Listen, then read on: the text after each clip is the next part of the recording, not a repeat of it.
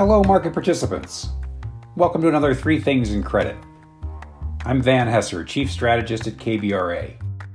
Each week, we bring to your attention 3 things that we think are relevant to credit markets that you should know about. So let's get started. This week, our 3 things are: 1. All things considered, we are seeing remarkably solid corporate earnings performance in the U.S. 2. This was an upbeat week for economic data, and we hate to rain on this parade, but we've got a sobering data point that needs to be in the mix. And 3, market structure for corporate lending has changed, and it's bondholder-friendly.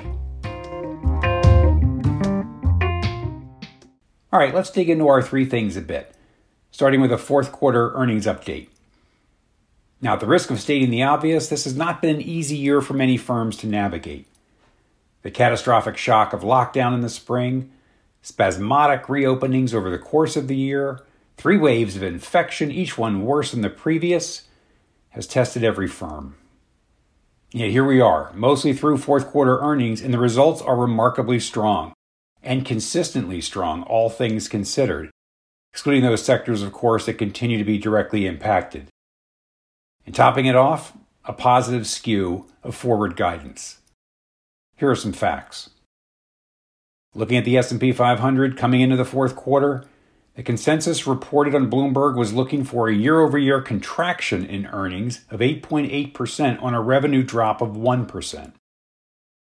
Thus far, with 370 firms reporting, or 74%, we are on track to post 4.8% growth in earnings on a revenue boost of 2.2%. And some 81% of firms reporting have beaten their estimates, and every sector is performing better than expectations. And positive earnings guidance is running double that of negative guidance. Although the improvement has been broadly based, standout results have come out of materials, with earnings up 22% versus an expectation of just 6% coming into the quarter. Consumer discretionary, reporting a 6% earnings gain versus an expectation of a 17% contraction coming in. Ford and Amazon leading the way there. Financials, showing a 21% gain in earnings against expectations of an 8% downdraft. Big trading results from Goldman Sachs and Citigroup, and reassuring results out of big consumer lender Capital One, showing noteworthy developments there. And finally, communications, showing a 12% gain versus expectations of an 8% decrease, on much better than expected results out of Disney, News Corp, and Alphabet. Now, it's not all upbeat, of course. Not surprisingly, industrials continue to show the wounds of the pandemic era, with earnings down 31% year over year, and only a touch better than the down 33% estimate coming into the quarter. And energy continues to lose money overall, although the outlook there has brightened, of course, with the price of oil topping $60 a barrel. For 2021, estimates are calling for a 25% year-over-year growth on a 9% increase in revenue. Now, if we compare to 2019, probably more realistic, analysts are forecasting earnings growth of 8.1% on a 6.6% revenue increase. All things considered, pretty good expected performance. All right, let's move on to our second thing. We've had a rash of strong economic data this week. Is it as positive as it looks? This week, New York Fed's Empire State Manufacturing Survey, retail sales, and industrial production all handily beat the estimates. The Empire State Manufacturing Survey rose 9 points to 12.1, blowing away the estimate of 6 and climbing to its highest level since July. Remember, figures above 0 indicate expansion. Firms remain optimistic that conditions would improve over the next 6 months, and capital spending has expanded. January industrial production more than doubled the consensus view, jumping 0.9% versus the estimate of 0.4%, a fourth straight monthly advance, keeping a bit of wind in the sails of American factories. The index is now just 1.9% below pre-pandemic level, benefiting from a pickup in demand as some of the more ominous economic clouds are lifting. Oil and gas well drilling picked up 11% off of its moribund levels as energy prices rise.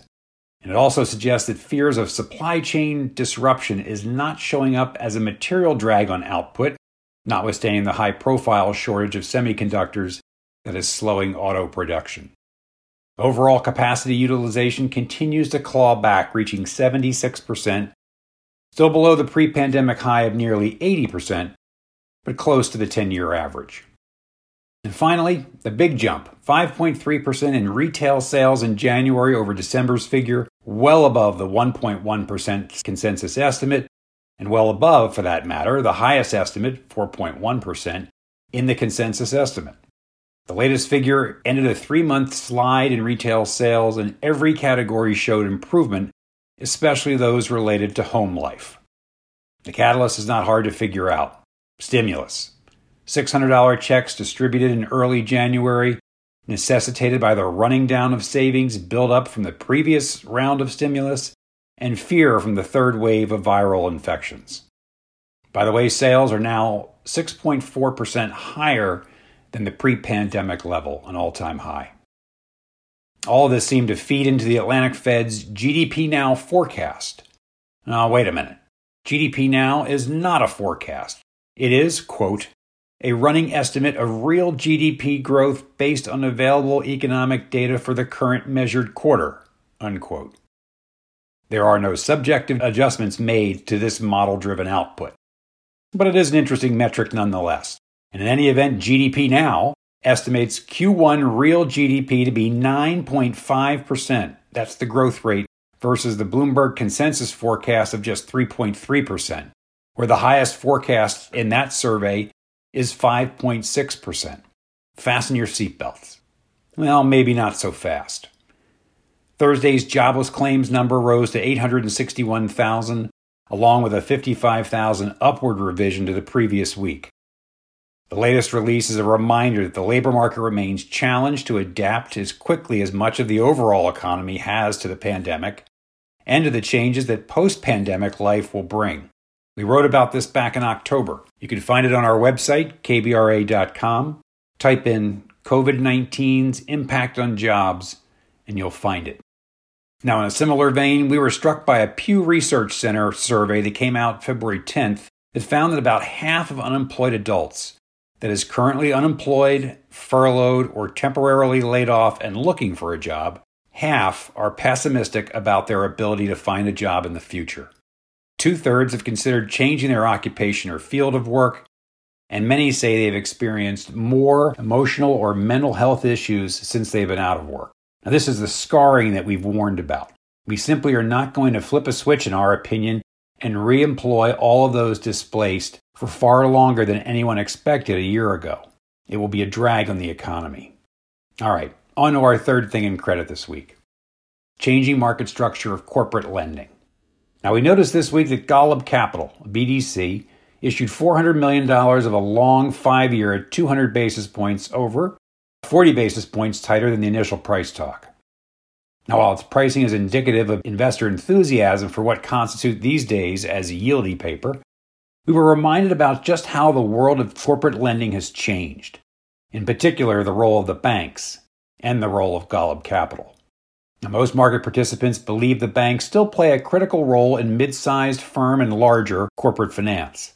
Regulators watch after them closely and pester them with guidance that pushes them out of what somebody deems risky lending, all in an effort to preserve them as the backbone of the financial system.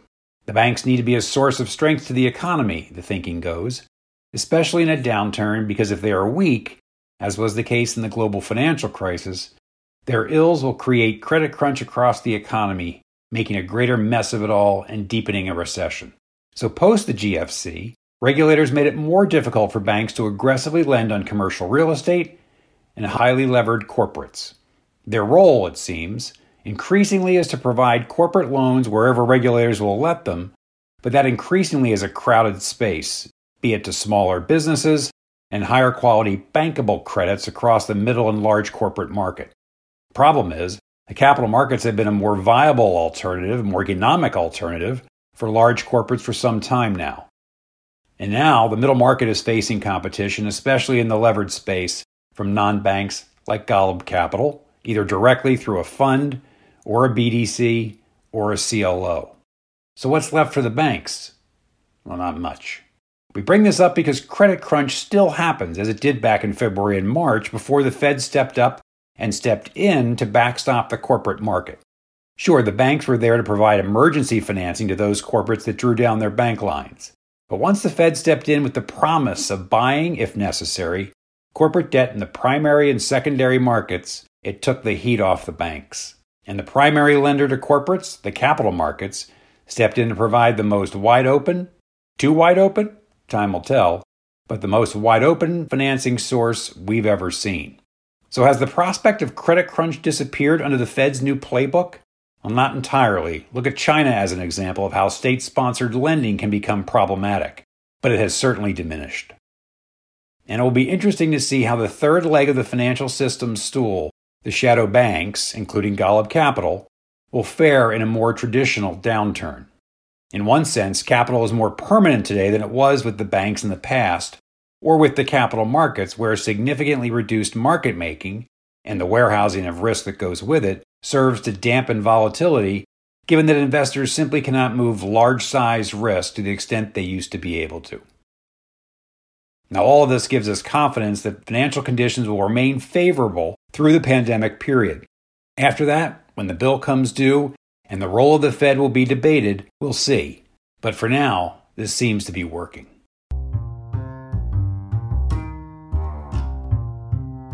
So there you have it. 3 things in credit this week. 1, remarkably solid corporate earnings performance in the U.S. 2, don't lose sight of labor market headwinds in the recovery story. And 3, market structure for corporate lending has changed and it's bondholder-friendly. Now, thanks for listening. As always, let us know what you think. And don't forget to visit KBRA.com and sign up for our research. It's free. Just register. See you next week.